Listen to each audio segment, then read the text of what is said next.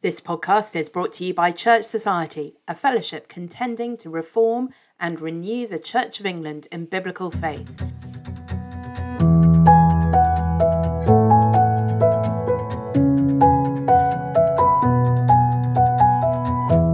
You'll find more information about Church Society and all the things that we do on our website, churchsociety.org. You'll also find there the full archive of the podcast.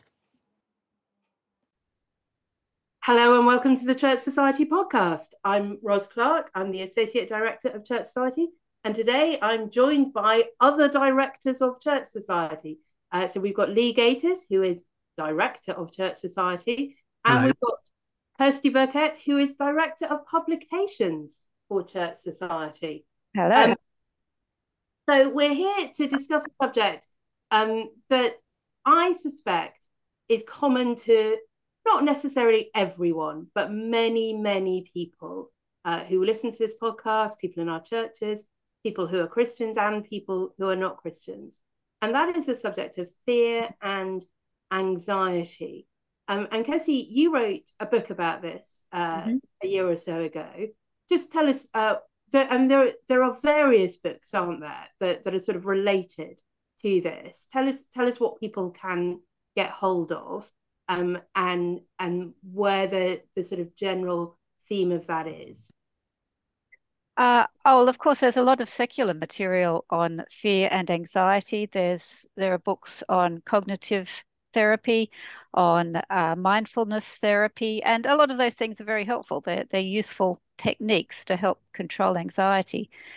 In the Christian world, I think Ed Welch's work on fear, I think it's called Running Scared. He's got a book and a series of studies to help people with fear. So that was the sort of thing that kind of inspired me, that there is useful psychological material, but there's also so much more in Scripture that we can call upon because we have a bigger universe. We're not limited to just what is available through observation and experiment. We actually know from God himself how we were made, as well as where the universe is going. There's so much more that we can know about, what reality is and how to deal with problems that arise. So, so I wanted to write a specifically Christian work on the topic. Great. And so there's a book, and then there's a workbook and a journal, and you suggest ways that people can work through all of those things together. So the idea is it's not just here's a book that tells you some stuff, but actually here's a way in which you can apply this and actually see changes and learn to overcome those fears and anxieties by doing some things. I really liked in the book how each chapter ends with some instructions of things that you can do. And some of those are really practical things, as well as some that are more sort of reflective things, aren't they?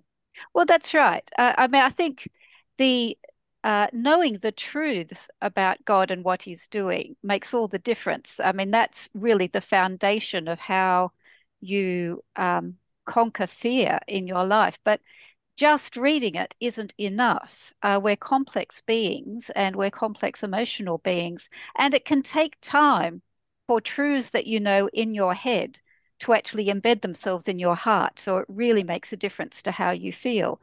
And the more you struggle with something like fear and anxiety, the longer it takes. Because a lot of what is going on may well be that you never really challenged your own beliefs about God. I mean, you can assent to something and you say, yes, I agree with that. But have you really focused on it, thought about the implications, and has it really had a chance to percolate through and change your heart? So that's part of what I'm actually doing in the books, not just present the truths, but present ways in which we can go through that process, which is something that the Holy Spirit is doing with us all the time anyway.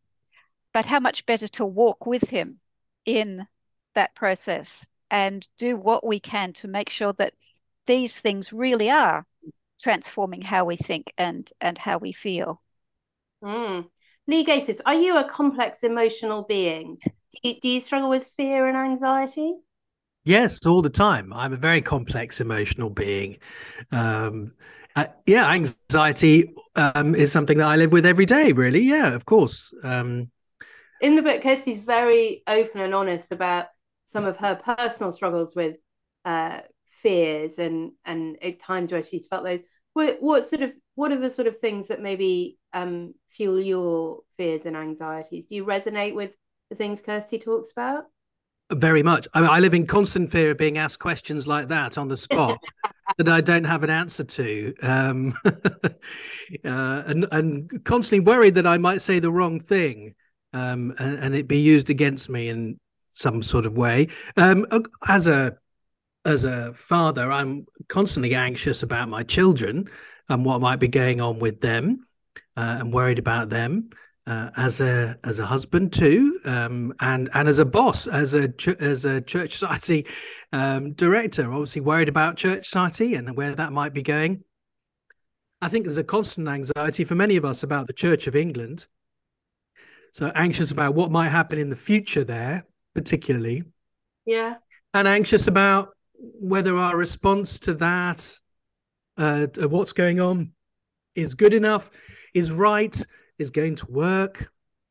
All those sorts of questions. The fear of not being in control, the anxieties about the future and what might happen, all those sorts of things swirl around my brain all the time. And I imagine around the brains of many people who are listening to this podcast, something similar to that is Yeah. probably afflicting many people.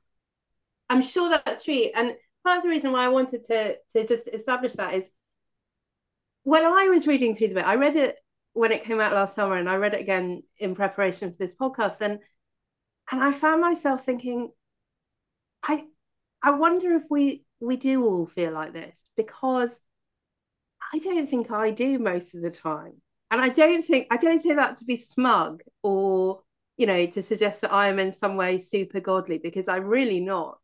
I find We myself know that, Ros. We know that. I find myself quite often doing things and say, "Gosh, that's brave," and I'll be like, "Is it?"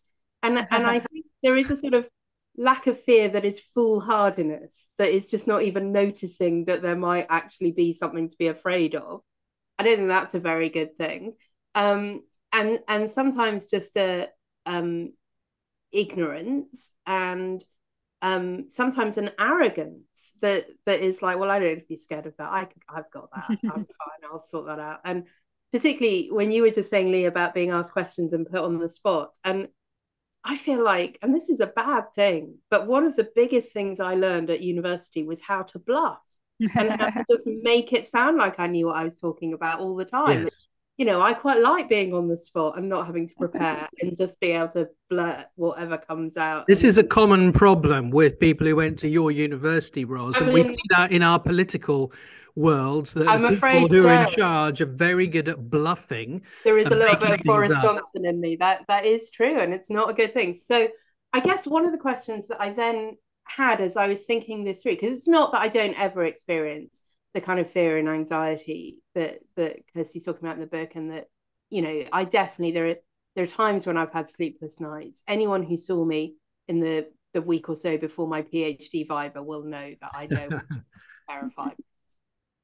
Yeah, I was in an absolute state, but it's not an everyday, regular experience of my life. Normally, I go to bed and I'm not anxious and I'm not filled with anxiety. But it did make me think then about other kinds of fear, and there are reasons, aren't there, why actually sometimes we should be afraid.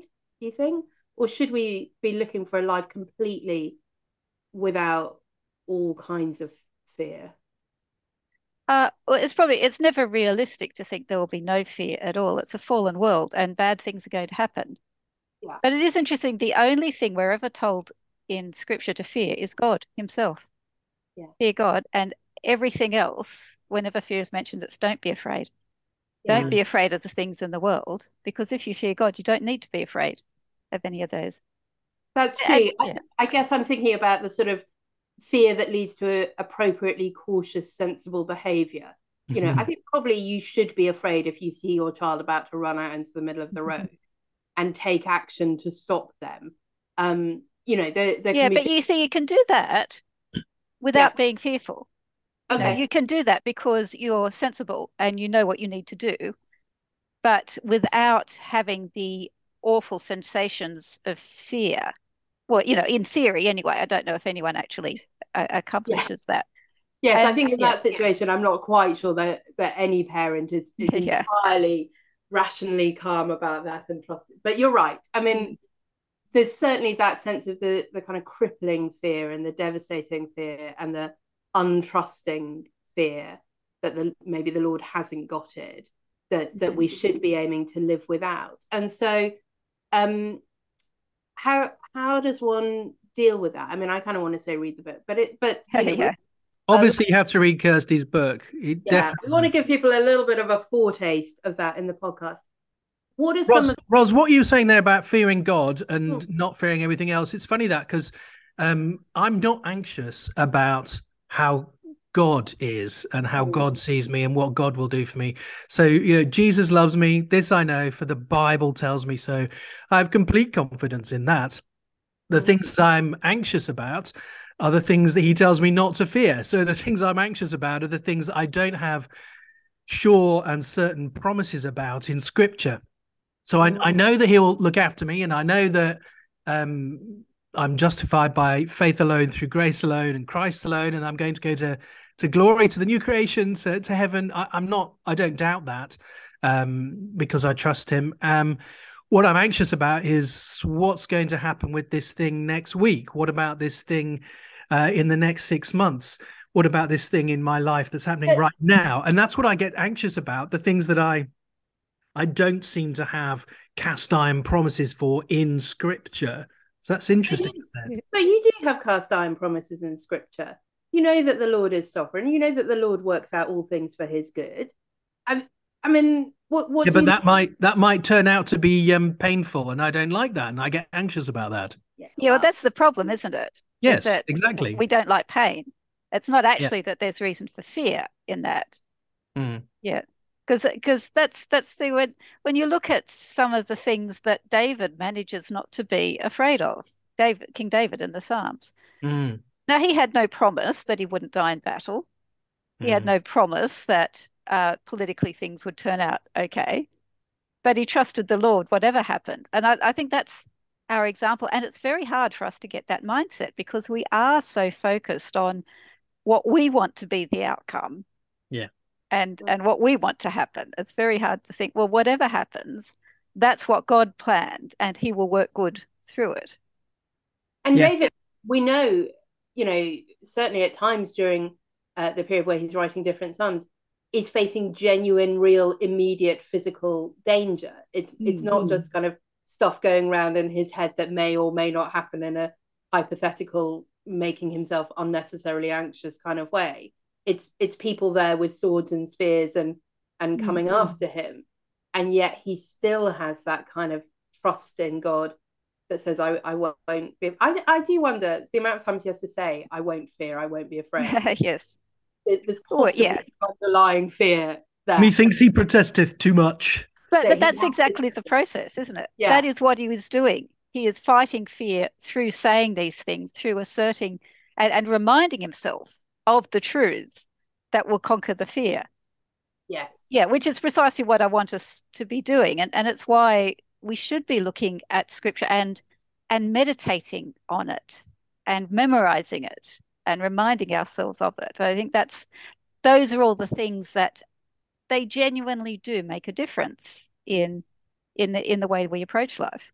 And that's what's really good about the book, I think, is that you don't just expound the Psalms, but you show us a process to go from those Psalms to think about our own lives and to actually use that Scripture to counsel ourselves and to speak to ourselves, to give ourselves a good talking to, yes. But also to correct our own perspectives. And you show us that process of going from the Psalm to ourselves that's so very, very helpful, and applied theology, which is wonderful. Church Society is delighted to be partnering with the new Bishop of Ebbsfleet, Rob Munro, in a series of regional conferences in May and June this year. on 5 dates and in different locations, all of which you'll find the details for on our website, churchsociety.org. We'll be meeting with ministers, church wardens, PCC members, and others to hear from Rob about his role and the state of mutual flourishing for complementarians within the Church of England. But also we'll be spending time thinking about living in love and faith and how we can be best contending together to reform and renew the Church of England in biblical faith at this difficult time. Please do join us. You'll find all the information about how you can book on our website. And if you have any questions, please do contact the Church Society office for more information.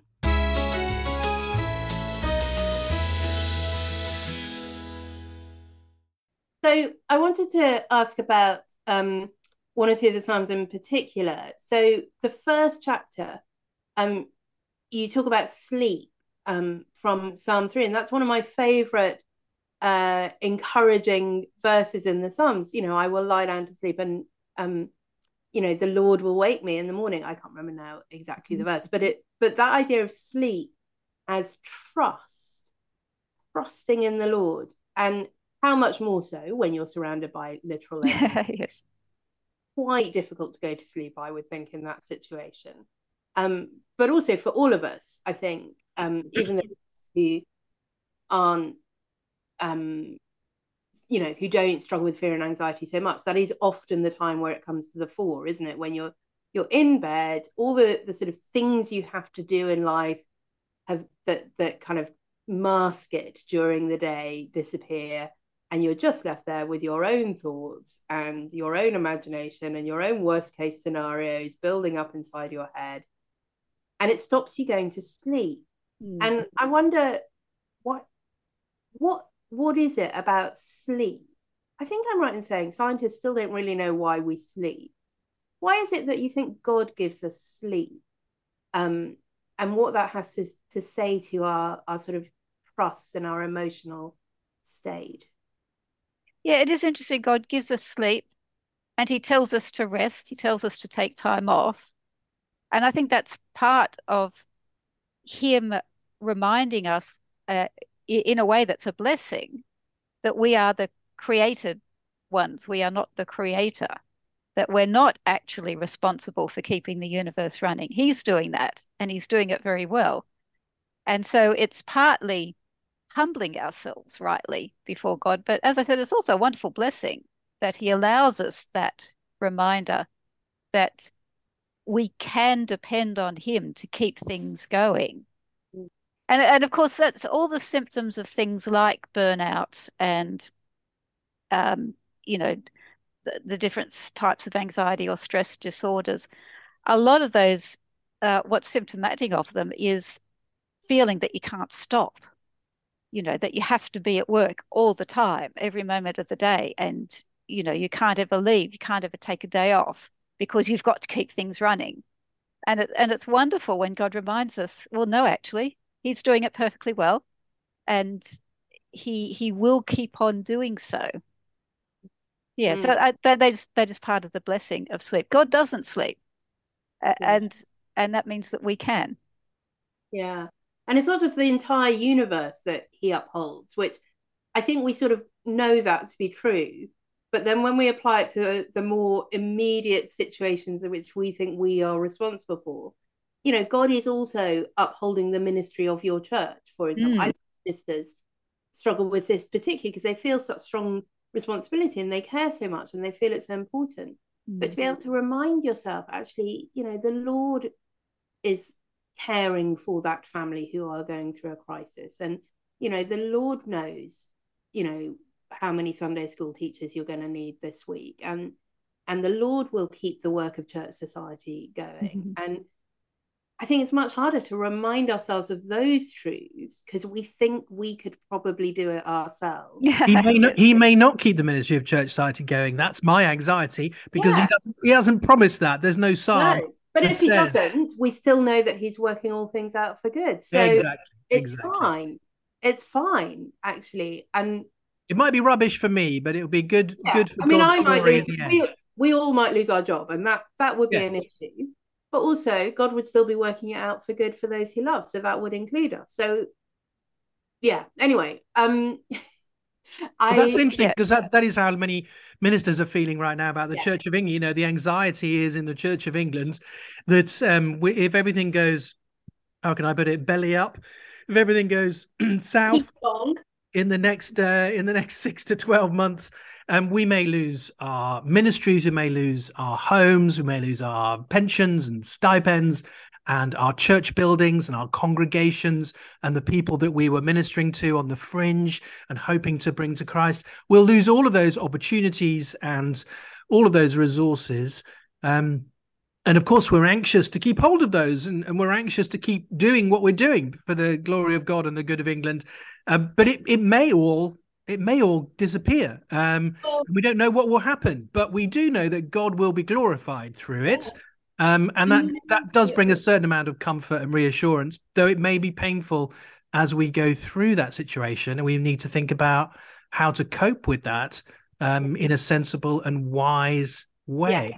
We know that we have a God who specializes in bringing good out of bad things. Absolutely. So, you know, I think one of the things though with that is not just that people are afraid for themselves, but they are afraid for the people they love. You know, they're afraid that if everything does go belly up, you know, what about their wife? What about their children? And I think that is much harder. I don't know. People may know that I got a dog recently, and I'm really obsessed with Charlie. And I have suddenly found myself having a little bit more sympathy with parents who seem really obsessed about their children for some reason. And, you know, and I care more. He was ill last week for a day, and I was really worried about him, and much more than I get worried if I get ill. And so, I mean, I think that is a thing, isn't it? When there are other people that you care about and other people that you're responsible for, it's even harder, I think, to trust that the Lord will do good for them, because you want to be able to control that, don't you? It's when you're out of control that you have to trust God is in control. That's when the rubber really hits the road for that. I have a question for Kirsty. Kirsty, there's an interlude in your book called "Why Don't We Have a Chapter About Psalm 23?" So my question is, why don't we have a chapter about Psalm 23? I mean, I was expecting a chapter about Psalm 23. The Lord is my shepherd. Yeah, I shall not want. This seems like a very good psalm for combating anxiety. So without giving away too much, I suppose, without making it a spoiler, why briefly don't you have a chapter on Psalm 23? Oh, no, it's not a spoiler. I mean, it's partly just the circumstances of how the book came to be in the first place. It started off as a series of Bible studies that I wrote for my church at the start of lockdown when people were feeling so afraid of what was happening in the world. And I wanted to point them to Psalms that maybe they weren't so familiar with, so they could see the resources that are there in Scripture, and you know, that there's far more than just the famous passages. And then when I put them all together and came to write the book, and I thought, oh, I haven't done Psalm 23. And I thought, but there's so much other wonderful stuff. And, you know, Psalm 23, precisely because it's so familiar, because it is so lovely, and it just encapsulates all the truths we want right there in one short psalm. It's easy to memorize, and I would recommend that people do so. And I thought, oh, well, I didn't really have anything to add to that. So that's why it's not in there. But I did feel a need to give a bit of explanation as to, yes, it would be a bit strange there. if it was just ignored altogether. Kirsty, you mentioned that it came out of a series of Bible studies written near the beginning of the pandemic. And obviously there was a huge amount of fear and anxiety across our society, across the world at that time. But that feels like it's just part of a wider, I mean, I want to use the word epidemic. I don't know if that's quite true, of anxiety that we see, you know, amongst younger and younger children all the time, and certainly teenagers, but I think society more generally. The most common approach to that, well, two things I think we see in sort of secular society. There's the sort of mindfulness, well-being, me time sort of approach. And then there's medicalization. you Yeah. know, your doctor and get put on some pills and that will help. And I wonder if you have comments about either of those really, as to whether they are useful supplements rather than substitutes, I guess, to the sort Yeah. of work that we want to do in terms of understanding the Lord and trusting him more. Oh, they're both very useful. Yeah, both very powerful. Both mindfulness and drug therapies are prescribed because they work. And, there's plenty of empirical evidence that they actually change brains. Mindfulness changes the way your brain works so that you cope better and make better decisions when under stress. But neither of them, in the end, cures the fear. They're both ways of getting around it because they're both assuming that you're living in a fundamentally irrational universe, which is what you have to assume if you're not going to accept God and if you don't know him, if you don't know why the universe is here and where we're going. So I think both of those things, the place at which they break down is exactly in the moments, for instance, when you're going to sleep or when you're just waking up, when it's not your rational brain that's driving you, and you can't distract yourself because you're not awake enough to do it yet. And that's the point at which actually knowing the reality of the universe, if that is what is shaping the structure of your thoughts and your character, that makes all the difference. Mm. Yeah, really helpful. And I think, especially when you think about people whose anxiety is at the level of sort of PTSD or, that kind of traumatic response, so much of that is in that kind of irrational moment where you're not in control of what you're thinking and doing. And so Yes. those other techniques are going to break down at that point because you won't be in a place where you can actually put them into practice. Yeah. Yes, that cognitive therapy really works, but you have to be able to tell yourself the cognitive strategies so that you can learn them. To some extent, it will bed in and become habitual, but yeah, there are limitations. There's also the fact that what was I going to say? Yeah, a lot of these the reason that you go to these other strategies is because what a lot of the fear is driven by is that sense of not being in control. I mean, that's what drove a lot of the fear in the pandemic is we're supposed to be in control in this world. We're supposed to have cures. Science is supposed to do this for us, and it suddenly hasn't. And that seemed to be behind a lot of people's fears there. And the modern technology that we have makes us all the more aware that that's the case in a whole lot of different situations that we might not have known about before. So, I mean, the invention of iPhones sees an immediate spike in anxiety and depression because suddenly every moment of the day you can be aware of the people who are judging you and of things that are going wrong and of things that you don't have. The very technology that's meant to give us control over the world is what is reminding us that we don't have control. So it's all Steve Jobs' fault, is what you're saying. It's all Apple's fault. The pandemic of anxiety is all caused by Apple. Well, sadly, it's not just Apple, is it? No, well, quite Huawei and all the others. I wonder if someone, I mean, maybe I'd like to hear from everyone on this, really. What does it feel like? Because perhaps there's some people sitting out there thinking, well, I can't imagine what it would be like not to be anxious, not to be fearful. What does it feel like? Can you describe something of the emotional experience of being able to live without fear? Yeah. I mean, I don't manage it all the time. There's still lots of course not, but I hope you manage it sometimes. I do, and that's a miracle. I genuinely, it is a miracle of God's spirit and God's word working on me that it happens at all. But it is a calmness and an ability to have joy in the world, even though I still see the things that are wrong with it. I still see what's happening, but it's the rejoicing in God that is the dominant driver in my thoughts and emotions.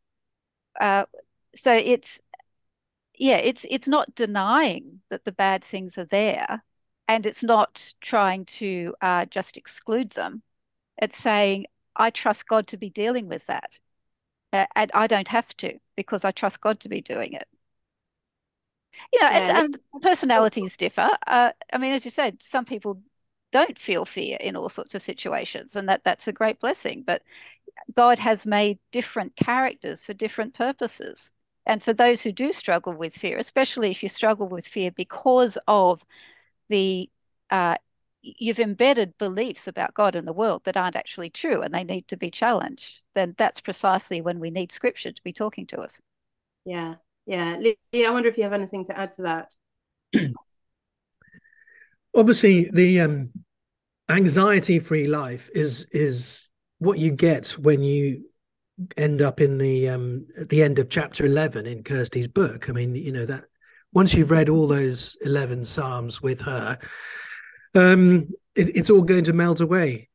There is not going to be an anxiety-free life in this world, but it's a marvelous encouragement to know that in heaven, in glory, I won't be anxious, biting my nails or whatever about my to-do list anymore. The responsibilities that feel weighty and too much to bear won't be there. And any responsibility that I may be given in that new world will be easy and light, because Jesus' yoke is easy and light. And we can come to him to have a rest for our souls. So it's an encouragement to know that day is coming. Yeah. That one day it will melt away. Yeah. I think for me, I've been thinking about it, and two examples that maybe help us to understand it, even if it's not your experience.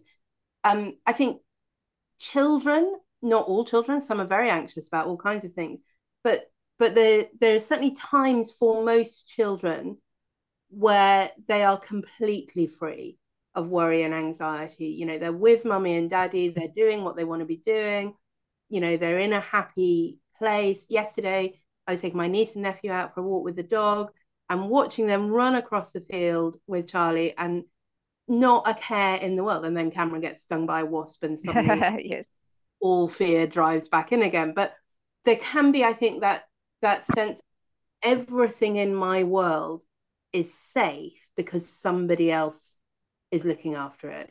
I know where mummy and daddy are. I know that they have got everything. And then you grow up and you suddenly realize mummy and daddy don't have it quite as sorted as you thought. But I think there's something of that we can experience with respect to God, isn't there? That we can say, do you know what? I know that somebody else has got this, all of it. And so I can just relax and enjoy this moment, safe in that. And it's the same sort of thing, maybe if you're struggling with something at work, and and it's peaceful, you say, I don't know what I'm doing, I don't have the time to do this, I haven't got the skills to, and someone else comes along and says, actually, shall I do that? And you can just go, yes, please. Yes, please. What is it you want us to do for you now, Ros? No. This is all leading to something, Kirsty. She wants us to take something off her plate. You've done that frequently enough recently. But just that sense of being able to hand something over to someone else who's got the ability and the experience, and they can take responsibility, and the relief that brings is a wonderful feeling. And actually, I think it's that feeling that we're sort of working towards, isn't it? The relief and the rest and the rejoicing that's God's God. Yeah. And I want to be. And that's a wonderful, wonderful thing. It isn't always a nice, calm, peaceful sort of thing either. I mean, I love Psalm 3 because it's quite gritty. And one of the things it says, is that God will strike all our enemies on the cheek. He will break the teeth of the wicked. And if you read that as your anxieties are the many foes, the thousands that are raised against you, and then God's going to break their teeth, he's going to smash them in the face, God's going to punch your anxieties and all the things you're worried about in the face. That's a great image. I love that. I used that recently when talking to somebody about anxiety. And so I think, the Psalms give us lots of really good, gritty, down to earth, real life things to hold on to.